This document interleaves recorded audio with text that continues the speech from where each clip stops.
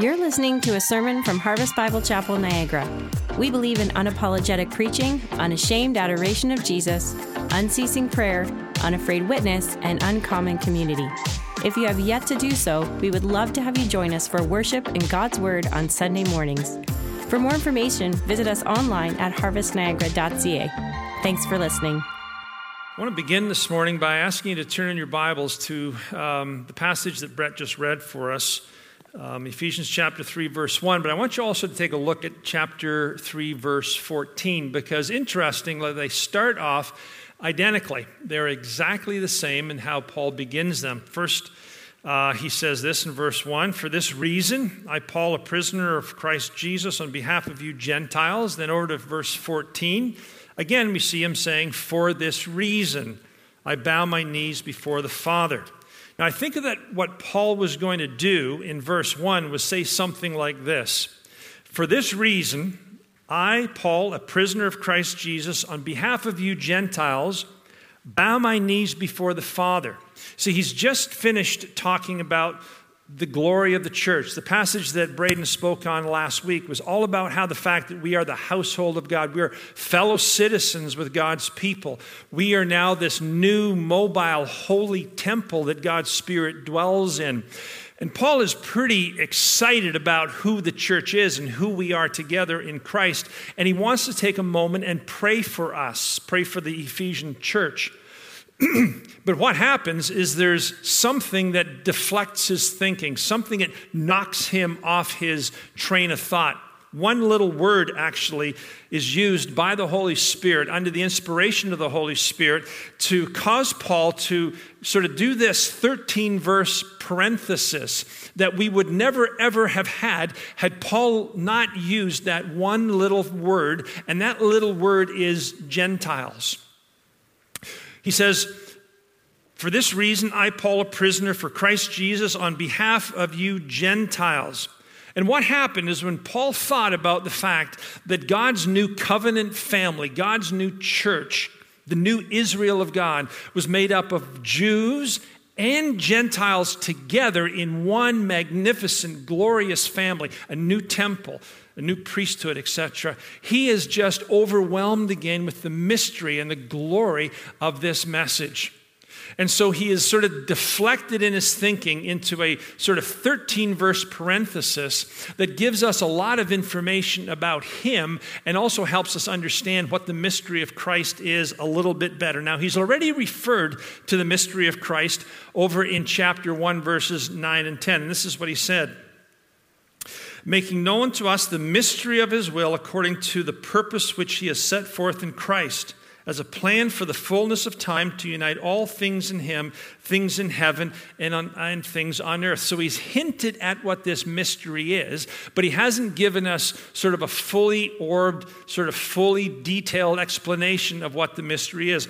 But that's what we get in this passage of Scripture. And in verse 6, he describes it and gives us the answer to what the mystery is, what this thing is that had been kept secret for centuries and was now being revealed through Christ to his apostles and to those prophets who were preaching the New Testament gospel. And here it is. The mystery is this. The mystery is, verse 6, that Gentiles are fellow heirs, members of the same body, and partakers of the promise in Christ Jesus through the gospel. What he is saying is that the mystery is this: that God, through Christ, has morphed Israel. God, through Christ, has transformed his covenant people from being just Jewish to now Jewish and Gentile together in this new family that we call the church. And before Jesus, before the resurrection, this was absolutely unthinkable and totally inconceivable. Even to the most out-of-the-box thinker, this was unheard of. It just would not have dawned on anybody that what God was going to do is produce a new iteration of Israel that included Jews and Gentiles together in this new covenant people of God. Nobody could ever have imagined that God was going to destroy that beautiful temple that was sitting in Jerusalem and replace it with a flesh and blood temple made up of living stones filled by his Holy Spirit.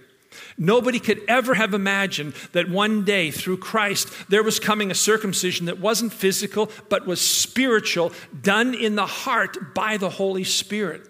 Nobody could ever have understood that we would be a priesthood of believers. Nobody could ever have imagined a better sacrifice than the sacrifices that were offered in the temple.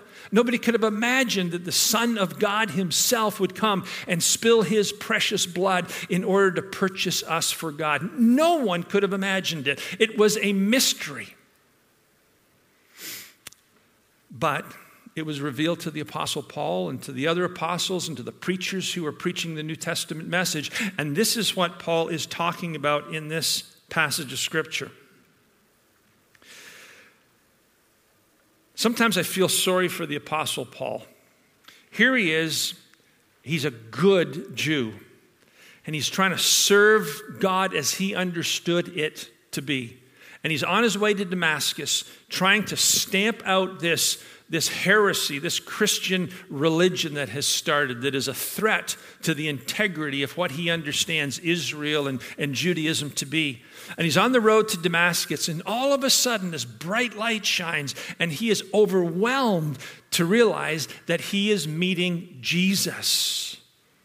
And in that moment, the foundation of his life was shattered.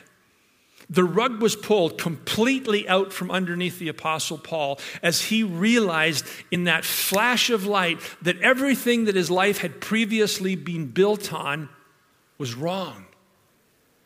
And that God was doing a new thing in the world through Christ's death, resurrection, and his church.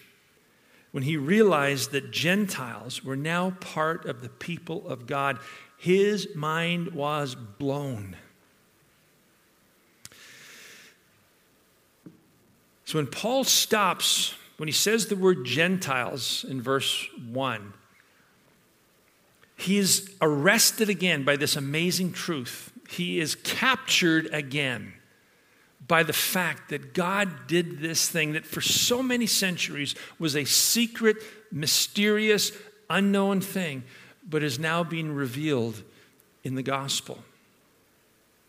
The miracle of the church, the miracle of us, never got old for the Apostle Paul. It was always fresh and amazing and awesome as he thought about what God has done. So the unsearchable riches of God, as he calls them in this passage of Scripture, the manifold wisdom of God, caused him to launch out into this digression, this kind of autobiographical digression, where he speaks about how this understanding of the church, the mystery of God, has sort of captured and changed his life. In the section of the book, he speaks about how understanding this mystery has radically and wonderfully transformed him. Think about who he was. He was a man who hated the church, and now he's a man who loves the church. He was a man who went from killing Christians to a man who went to being willing to die for Christians, his brothers and his sisters. From a persecutor of the church to a servant of the church. From a man who was willing to destroy the church to a man who was planting and nurturing and tending to fledgling little churches and watching them grow all over the world for the honor and the glory of Christ. You see, when Paul understood the mystery of Christ, when he understood what God was doing in the church, when he understood that the church was God's agenda, when he understood what he wrote in chapter 5, that Jesus came and laid his life down for the church, suddenly the mystery of God, the church of the Lord Jesus Christ, became his passion. It became his life's work.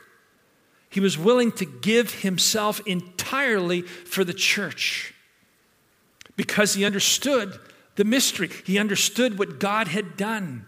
He understood the miracle that the church was. The church never got old for the apostle. When Paul understood Ephesians 3:6, that God had taken Gentiles and incorporated them into Israel and had transformed the people of God into this amazing new thing that we are today. His values, his priorities, his passions, his life purpose, everything changed. And the same should happen to us. The same thing should happen to us. Oftentimes it doesn't.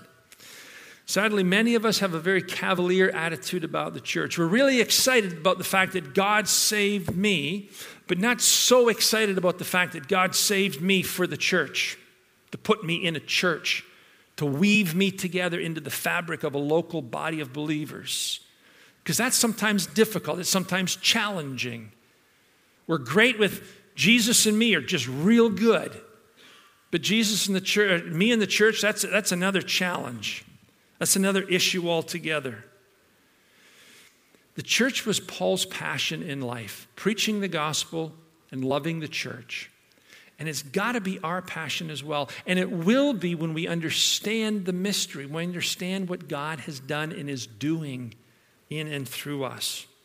So I want to say this as gently as I can, but if you want to calibrate, if you want to understand the depth of your love, the depth of your relationship with Jesus, look at your relationship to his church. Because one is reflected in the other. One is reflected in the other. People who love Jesus or say, people who say that they love Jesus and don't love his church, don't love Christ the way that they should. A deep, genuine, relational intimacy and passion for Jesus will produce a love and a commitment to the church, to his body.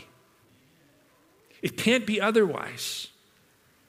Don't tell me that you love your wife and you have no interest in being with her, right? Don't tell me that you love your wife and she says, well, let's go for a walk, honey, and you say, I'm too busy, I got something else to do. Like if you love the person, you're going to love their body. They're being together. Sometimes I wonder if our apathy towards the church is because we don't really see, we've never really understood what Paul saw and understood in that moment when God opened his eyes to the mystery of Christ. I wonder if the mystery of Christ is still something of a mystery for us. And because of that, we're able to say, yes, I love Jesus, but church, I'm not crazy about it. My prayer is that as we go through this passage of Scripture, we will better understand the mystery of Christ. We'll appreciate it more. And as a consequence of that, we will love the church more. We will serve her more. We will protect her more. We will nurture her more, because that's what God has called us to do. So what did Paul understand of this mystery? What did Christ accomplish in his life when Paul grasped the mystery that God had kept secret for centuries, for ages, and had revealed in the person, the work of Christ, and in the gospel? There are 5 things very quickly I want to go through. The first thing is this: he became a servant of the church. Look at verse, I'll read from verse 1 again through verse 2. He says, "For this reason I, Paul, a prisoner for Christ Jesus, on behalf of you Gentiles, assuming that you have heard of the stewardship of God's grace that was given to me for you." So when Paul speaks about the stewardship of God's grace that was given to him, he's starting way back at his conversion. God began to pour out, to steward his grace into the life of the Apostle Paul the moment he met him on the road to Damascus, and he began to transform that man at that time.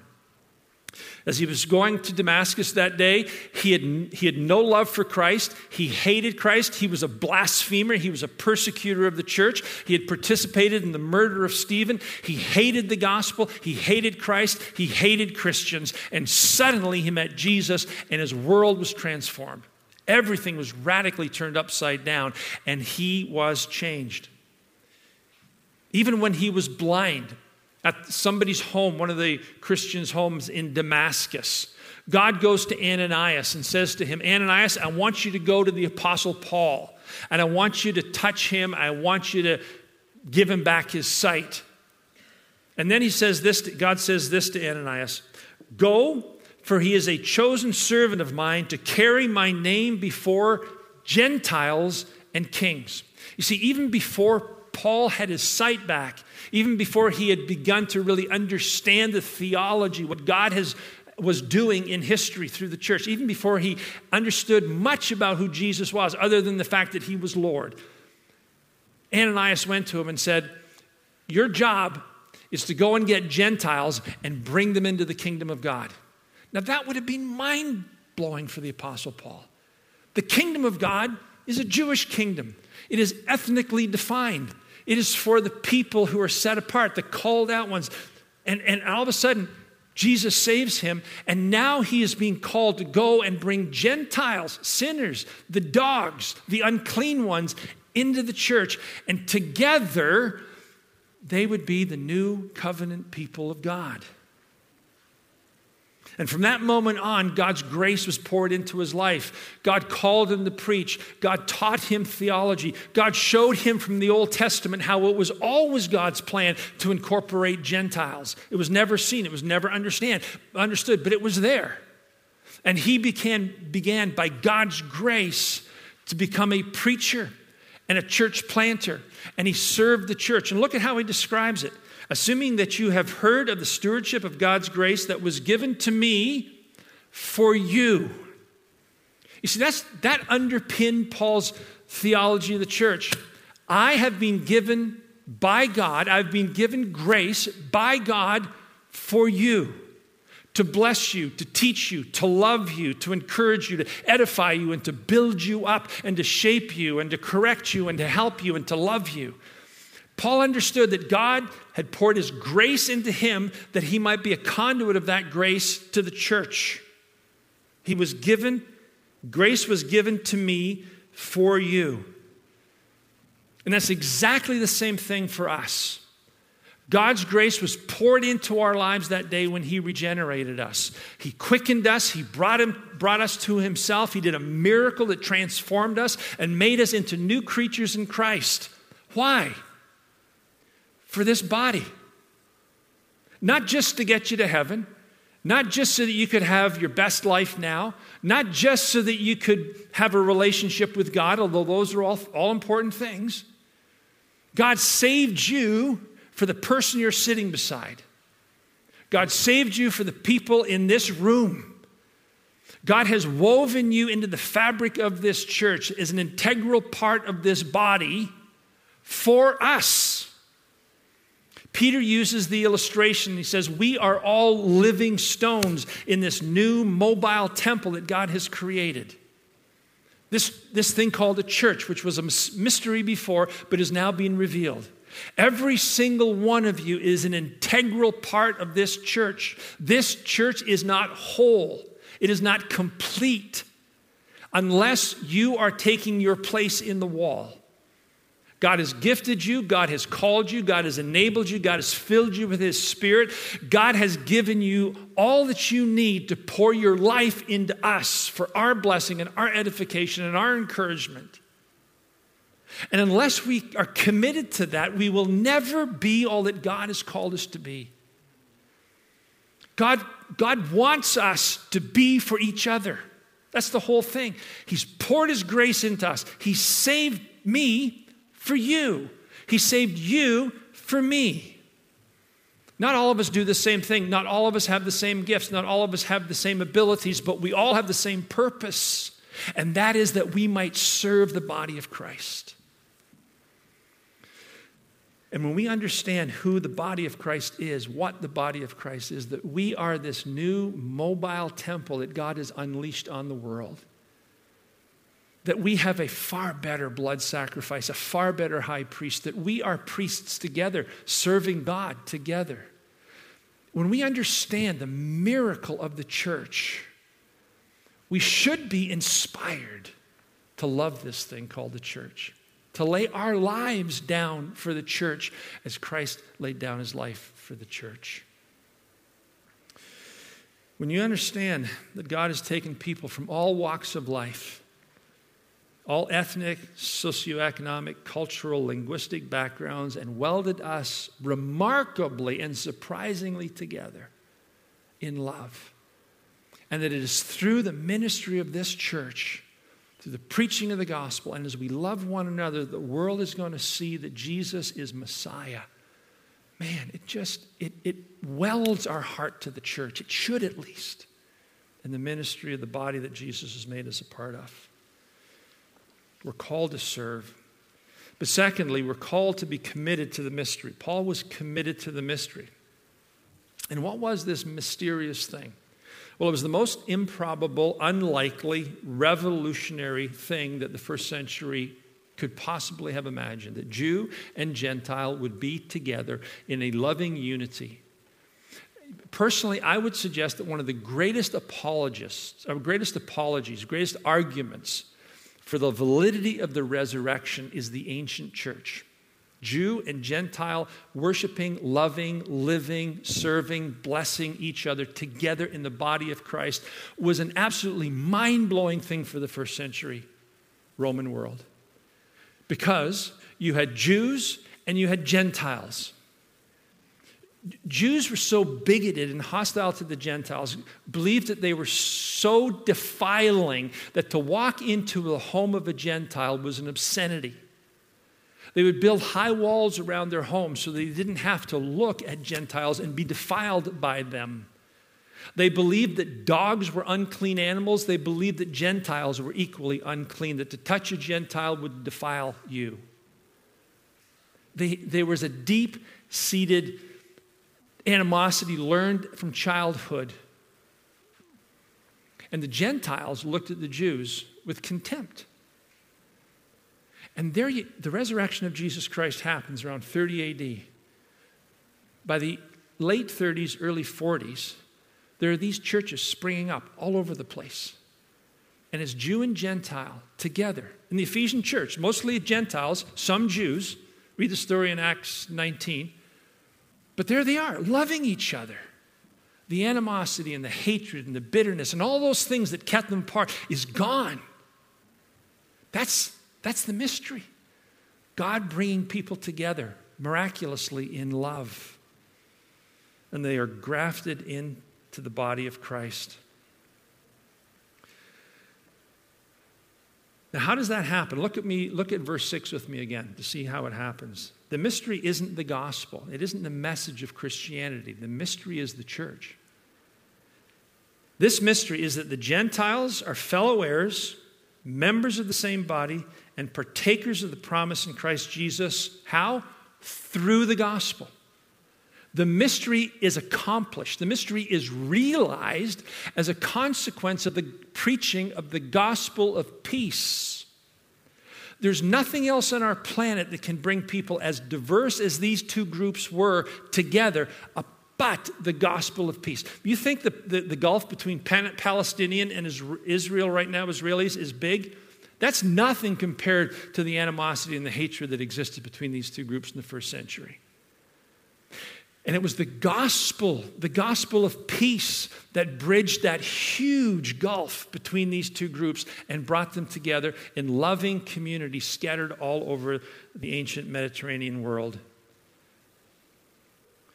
And the same thing should happen to us. When we grasp the gospel of peace, when we get the gospel does something to us as it did in the first century. It causes us to love one another. It causes us to serve one another. It causes us to put down our weapons. It, as we said a couple of weeks ago, it kills the hostility and allows us to live in love. Is there conflict? Sure, there's conflict. You can't have a marriage without conflict. But it allows us to live in love and work through conflict to resolution. And I've spoken about this over the last couple of weeks, so I'm not going to belabor this point, but I want to say this. If God was able to bring Jew and Gentile together almost instantaneously in a moment of time in the ancient world after the resurrection, think about it. Jews and Samaritans worshiping together. Gentiles and Jews worshiping together. The gospel of peace doing its thing in just like a heartbeat of time in the ancient world after the resurrection. If God can do that through the gospel, I want to tell you there's nothing that should keep us apart. In our marriages, in our church, in our families, nothing should keep us apart because the gospel can heal it all. The gospel can bridge any gulf. I don't care what it is. Any relational division between two Christians can and should always be surmounted by the gospel. It's the gospel that does this. So I want to say this. If you can't love the people of the church into which God has placed you, it's very likely that you have never really ever experientially been impacted by the gospel. Relationships are experiential things. The gospel is an experiential thing, right? God doesn't save our brain by teaching us theology. He saves us. He saves our souls. He saves our spirit by interacting with us on the foundation of the gospel. Being saved is an experiential, experimental kind of thing. It's dynamic. It's emotional. It's impactful. That relationship should have the same consequence in every other relationship of our lives.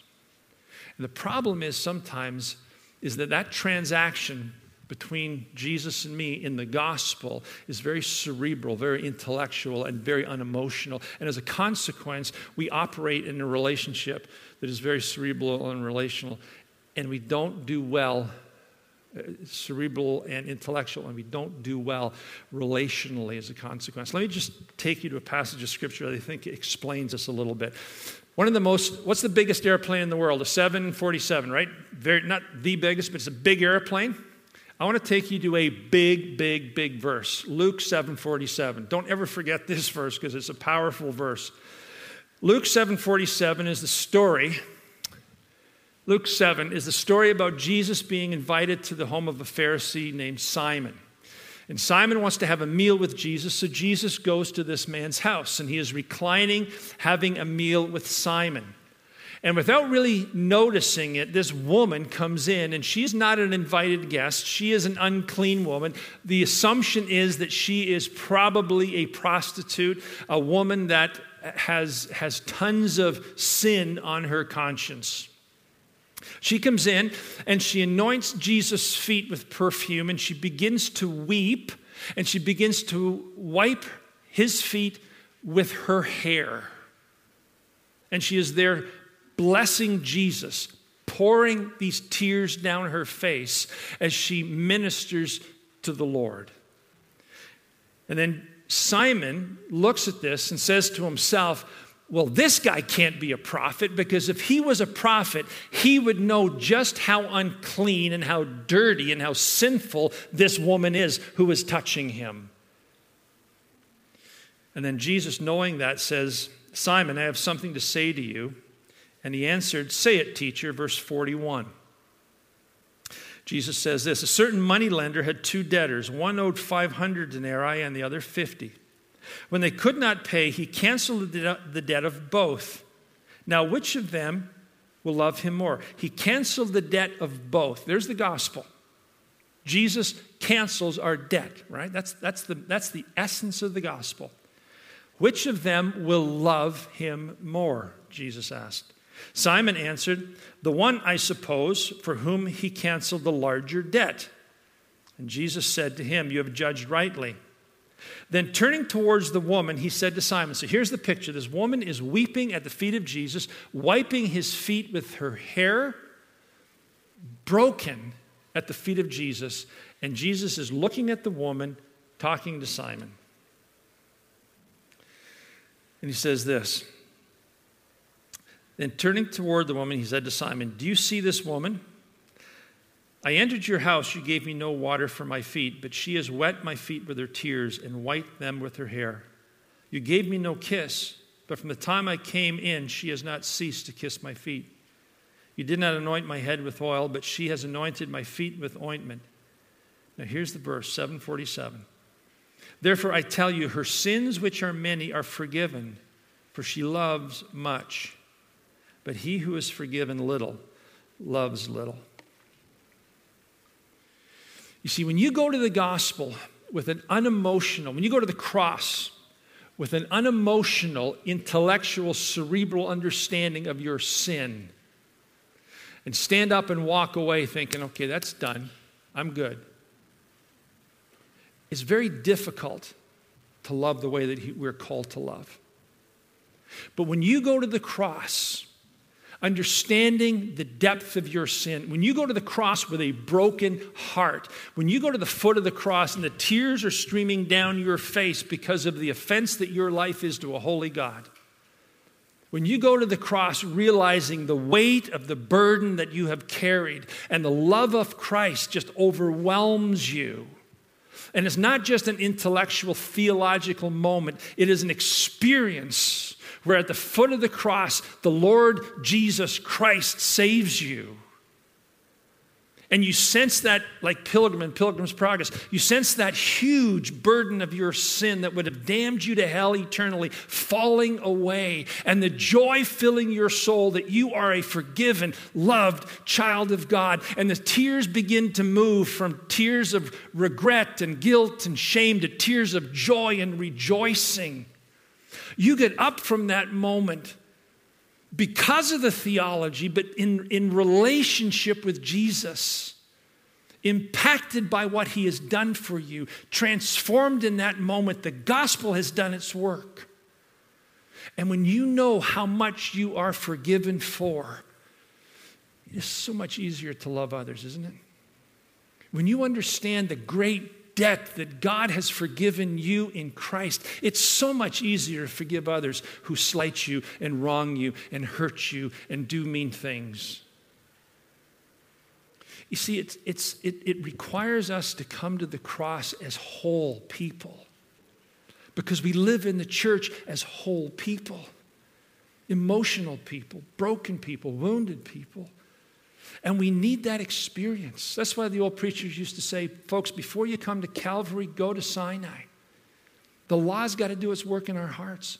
It's got to break us. It's got to crush us. It's got to do its work so that we understand and appreciate and value the enormity of our forgiveness. Because until we know how much we're forgiven, we can't love the way that we need to love in the church. It's hard to love people in the church. It's hard to be forbearing. It's hard to be forgiving. It's hard to not allow that root of bitterness to grow up within our souls. It's hard to serve. It's hard to love. It's hard to edify. It's hard to bless. And the only way that we're going to be ever able to do it is if we start every day at the foot of the cross and thank him for what he has done for us, understand the depth of our sin, what he has done for us in Christ, and get up and go and do it for other people.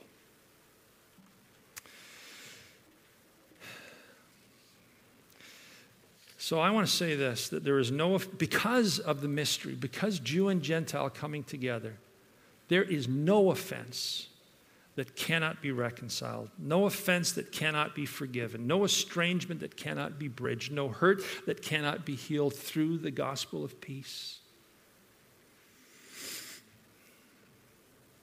So to be the church that we must be, that God has called us to be, we've got to go back to the cross. And let our salvation be not simply a theological construct, but let it be an emotional reality that God causes us to remember every single day. And let it be that which motivates us as we understand how much we've been forgiven. Let that be the thing that motivates us to go out and love one another. Paul became genuinely humble. I'm not going to talk too much about this, but if you look at the next verse, verse 7, he says, "Of this gospel I was made a minister according to the gift of God's grace, which was given me by the working of his power. To me, though I am the very least of all the saints, this grace was given to preach to the Gentiles the unsearchable riches of Christ." Look how many times he uses the word gift and the given and grace. He talks about gift once. He talks about it was given him twice. And he talks about grace twice. 5 references where we just see the fact that he understood that everything that he was a gift of God's grace. And then he says, I am the least of all of you.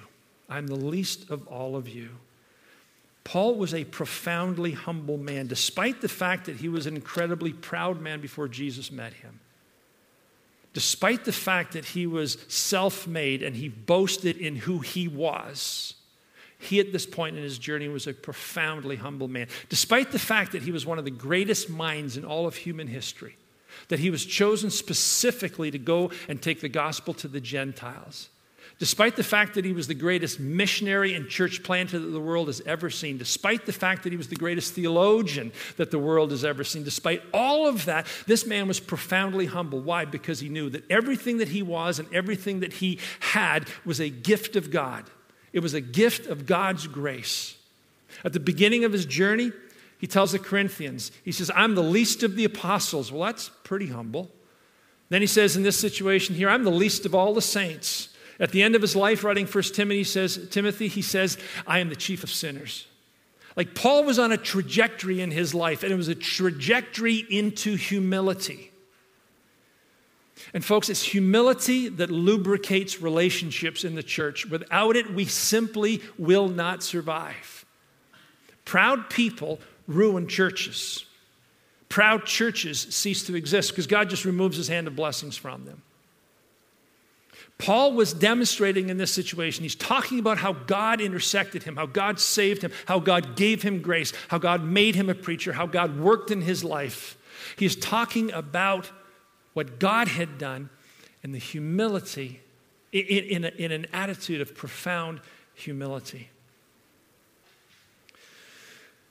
Behind every unresolved conflict, every outburst of anger, every attitude of unforgiveness and bitterness, behind all of the issues that cause relational damage in the church, there is one thing, and it's pride. And that's why God says to us, humble yourselves. Humble yourself under the mighty hand of God, that he may exalt us at the proper time. God wants to use us, as he used the Apostle Paul, but he doesn't use proud people. Proud people gum up the church because it's all about them, not about the body. Paul was a humble man. God used him in mighty ways to serve and bless the church. How do we prefer one another in love? How in the world can we possibly ever consider one another as more important than ourselves? That's what Paul says in Philippians chapter 2. He says, have the mind in you which is also in Christ Jesus. Like, that's the foundation. Think the way Jesus thought. Jesus was profoundly humble. He left heaven and he became a man. He humbled himself further to the point of death, even the death on the cross. So therefore, you, Christians, have this attitude in you which was also in Christ Jesus. Consider one another as more important than yourselves. How in the world can we do that? The only way we can do that is if we choose humility. It's a command. It's not a suggestion. It's not a good idea. It's not something we get around to eventually. It's something we do now. It's something we put on every day. We put on humility. It's an attitude to be deferential. It's an attitude to put others first. It's an attitude to choose not to take offense. It's an attitude that says, I'm going to be second. Go ahead. It's an attitude that says, don't honor me. I'm nothing special. It's an attitude that says, I want to reflect all the glory back to Jesus. And that's who Paul was. And that's what makes churches great. Filled with men and women who are genuinely humble, who understand that all that we are, all that we have, everything that we are, is a gift of God's unmerited, undeserved grace in our lives. And he's given it to us for you. He's given it to me for you. He's given it to you for me. Thirdly, he became a very optimistic man. Now, the word optimism isn't used in these verses, but I want to read it for you and tell you why I landed on that word. Look at verse 9. To bring to light for everyone, this is God's plan. To bring to light for everyone, what is the plan of the mystery hidden for ages in God who created all things.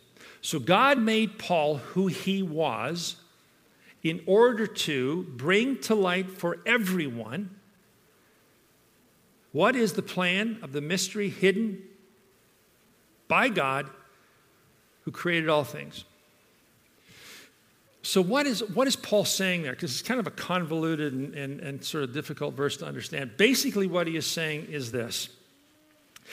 God has saved me to preach the gospel. And that through preaching the gospel and the ministry of the church, we are going to bring to light for everyone, the mystery hidden for ages by God. In other words, we are going to bring the church to light.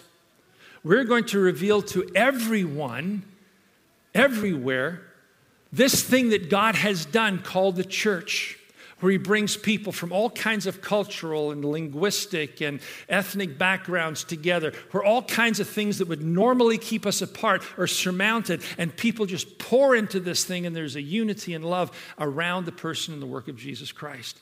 He says, that's why God has called me to preach the gospel. Again, it happens through the ministry of the gospel. It's the gospel that accomplishes the mystery. And Paul says that God has called us to show this mystery to the world. And so as I said a few minutes ago, after the resurrection, churches began to pop up all over the Mediterranean Roman world. And it's just shocking and amazing that it happened. Jew and Gentiles together in Philippi and Laodicea and Caesarea and Hierapolis and in Rome and like all over the world, these people were coming together around the person of Christ. All of the things that should cause them to stay apart were just sort of forgotten as being unimportant. The gospel pulling them together, the gospel of peace. And Paul says our job is to take this mystery, the church, and reveal it to the world, to just share it with the world. They say, missiologists tell us, that by the end of the first century, 1 out of every 365-ish people on the planet were followers of Jesus Christ, spirit-filled followers of Jesus Christ. Today, they tell us about 1 in every 10 people on the planet are spirit-filled followers of Jesus Christ. So what Paul said he was about, God has continued to do. And that's why he puts that little phrase in there about, where is it now? Where does it say it? About God who created all things. The God who created all things. You see that in verse 9? He throws that in there, but just simply to say this. The God who spoke the world into existence, the person of Jesus Christ, John chapter 1, he spoke the world into existence. Do you think it's a hard thing for him to speak churches into existence? To fill the world with these mobile, God-glorifying temples that speak about the spilled blood of Jesus and tell people that now this is the way to be reconciled to the Father. Do you think it's a big deal for the God who spoke the world into existence, that hung this universe in space? Do you think it's a big deal for this creator God to build a church? Of course not. That's why Jesus said, I will build my church and hell can't stop me. And he's been doing it for 2,000 years. I have preached in churches all over this world. I've preached in little grass churches in Congo and Gabon, where I had to speak in English because it's the only language I know because I'm a doofus, sadly. And there was a missionary standing beside me who translated it he translated it into French, and then somebody beside him who was translating it into Lingala is the language. Can't even say it. And in that little hut, there's 30 or 40 people who I can't relate to. I don't know them. They're dressed differently, and their culture's radically different than me, and everything about them is different. But we hug because we're brothers and sisters in Christ. You see, that's what the gospel does. And Paul says this is God's plan, to reveal for everyone this mystery, this beautiful thing that Jesus birthed in his death and resurrection. And it's happening all over the world today. In Asia and in Russia and Africa and all over the place. Today, thousands and thousands of people are going to hear the gospel in godly churches, and they're going to get saved. And they're going to be changed. And their world, their village, their place, their home, their family, is going to be transformed by the gospel. You see, that's why Paul was so enthusiastic, so optimistic, because our job is to take this mystery and reveal it to everyone, in every time, in every place, and to keep on going until Jesus comes back. That's the first thing he says. But then he says something else that I just love. He says that God has done this. God has manifest the mystery to everyone all over the world, so that, you see that little verse, that little word there, beginning verse 10, so that through the church, through the mystery, the thing that nobody saw coming, which is us, so that through the church, the manifold wisdom of God might now be made known to the rulers and the authorities in heavenly places. That through the church, the manifold wisdom of God might be made known to the rulers and authorities in heavenly places. Who is he talking about? Well, flip over to chapter 6. And he describes these people in greater detail, or these forces in greater detail. He says, "For we do not wrestle against flesh and blood, but against the rulers, against the authorities, against the cosmic powers over this present darkness, against the spiritual forces of evil in the heavenly places." That's who these rulers and authorities are. So God has established the church for everyone to see, in order that in the church we might proclaim to these powers the truth, the manifold wisdom of God. And what is that? It's the gospel. And I love how Paul deals with these rulers and authorities. Look at verse 10 of that same passage, chapter 6. He says, "Finally be strong in the Lord and in the strength of his might. Put on the whole armor of God that you may be able to stand against the schemes of the devil. For we do not wrestle against flesh and blood, but against rulers and against authorities, against cosmic powers over this present darkness, against the spiritual forces of evil in the heavenly places. Therefore, take up the whole armor of God that you may be able to withstand in the evil day, and having done all to stand firm, stand therefore." Like these people, these forces, people, these demonic forces, these spiritual forces, I don't know really much about it, but they are powerless against us. They don't have the authority anymore because Christ has won the victory. That's why Paul is able to say in Colossians chapter 2, verse 15, that on the cross, Jesus disarmed the rulers and authorities and put them to open shame by triumphing over them at the cross. You see, we don't have anything to stop us anymore. Jesus has established his church, and our job in the church is to live in such a way as to give credibility to the gospel and then preach it powerfully. Because the darkness can't stop the light. That's the whole thing. Jesus has bound these guys. Jesus has thwarted their power. Jesus has limited their ability so that the gospel and the advance of the church cannot be stopped.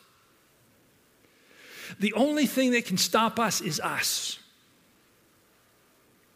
The only thing that can stop us is us. I am convinced that when the church lives and behaves in a manner that Christ has designed for us to live and function, that we are going to be victorious in any context, in any place. We cannot be stopped as long as we live and behave the way Christ has called us to. And we need to be optimistic. I know things in our culture right now are not good, and it seems like we're facing all kinds of opposition. I was in Vietnam last year. I can take you, the Vietnamese church is growing like crazy. I did a preaching seminar with pastors who some of them drove 15 hours in little tiny motorcycles to come and learn a little bit more about preaching God's word. And their churches are growing and people are getting saved. I was in Thailand, did the same thing. And God is building his church. Satan can't stop the church, but the church stops the church. I love what Paul says here. We don't fight against flesh and blood. Our battle is not with the government. Our battle is not with pornographers or the abortion industry or the people who are involved in the sex trade or the people who are involved in the gambling industry or drug dealers, etc. Remember, these people are enslaved. They are deceived. They're following the prince of the power of the air, the spirit that was at work in us, sons of disobedience, before God saved us.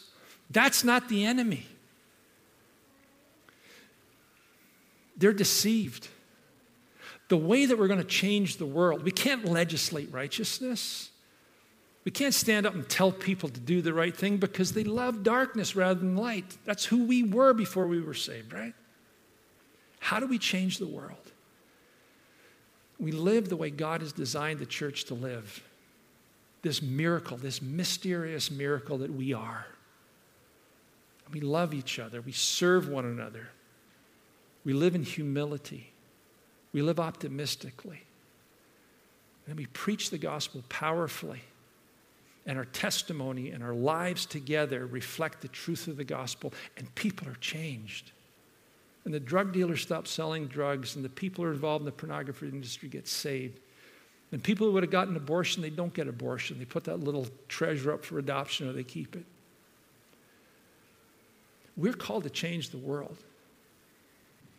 But it's by the church being the church and the church preaching the gospel. I try to think of an illustration to describe what I'm trying to talk about here, and the only thing I can come up with is this. Think of yourself in a small boat out in the middle of the ocean. It might be a little intimidating, right? The ocean's not the enemy. The ocean's not the enemy. The person who's the enemy is the guy at the back of the boat with the drilling the hole through the boat, right? That boat, as long as it has integrity, has no fear of the ocean.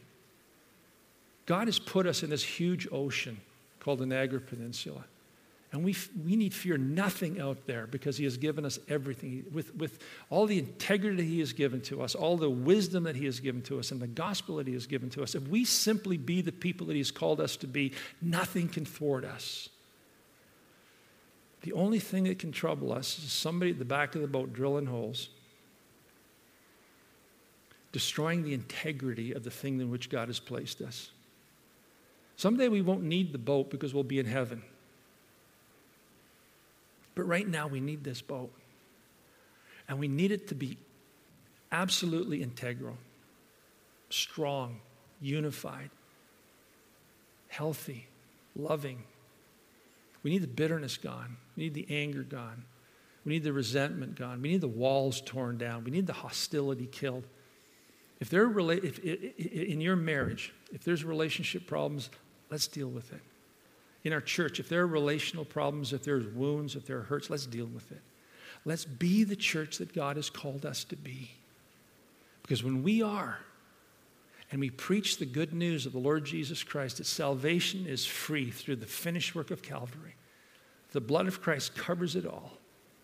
That he is the Lamb of God who takes away the sins of the world. If we just preach that and live lives in harmony with that message, the gospel of peace, a church at peace, God's going to do amazing things through us in this place and in this time. The last thing we see about the Apostle Paul is that he was a praying man. He talks in the last 2 verses about how that we have boldness and access with confidence through faith in Christ. Paul knew that if anything of any spiritual consequence was going to be accomplished, it would be accomplished through prayer. And that's all I'm going to say about that, except to remind you that Wednesday night is prayer and praise. And on Wednesday night, we're going to come together and we're going to pray for those people that you're going to invite to Easter Sunday morning service. And I got half an hour. I'm going to preach the gospel 3 times and just tell people about the death and resurrection of Jesus and the fact that they can be saved. So we're going to pray about those people. We're going to pray that God welds our hearts together as a body of believers. We've been through tough times as a church. We're going to pray that God unifies our hearts, gives us a shared vision about going forward. We're going to pray that God brings the next leader into our church. We're going to pray that God raises up new elders to help these guys who have been carrying the load for such a long time. We're going to pray that God blesses our church because nothing of any spiritual consequence happens apart from prayer. So I want to encourage you to come on Wednesday night. Register and come, please. And let's pray. So let me close there and just pray with you and ask God's blessing on this. Father, I thank you for the mystery. It's all over the pages of the Old Testament, but nobody saw it. Nobody saw that you were going to incorporate Gentiles into the church. through the gospel of peace, and cause people who hated one another to begin to love and serve one another. Nobody saw that they would fight for unity. Nobody saw that they were going to live in an extraordinarily humble way where they considered and preferred one another as more important than themselves. Nobody saw what you were going to do through the church, how you were going to spread her throughout the world, these little mobile temples filled with your Holy Spirit and your people. Nobody saw the work that you were going to do, how the nations are coming, Lord Jesus, how the light is still penetrating the darkness. Nobody could have foreseen it, and yet you did it. And we're here this morning as recipients of your grace. Lord, make us church men and women who love the church, who, like the Apostle Paul, having understood the mystery of Christ, are willing to give their lives for the body of believers of which you have made us a part, willing to serve and love and bless one another, to use our gifts in each other's lives, to edify one another and to encourage one another. God, build us into a unity. Tear down those walls that divide, I pray. Make us one, even as you, Father, are one with your Son and the Spirit. Do that in us, I pray, that the world might know that you are in our midst, in our fellowship. So bless us to that end, we pray in Jesus' name. Amen.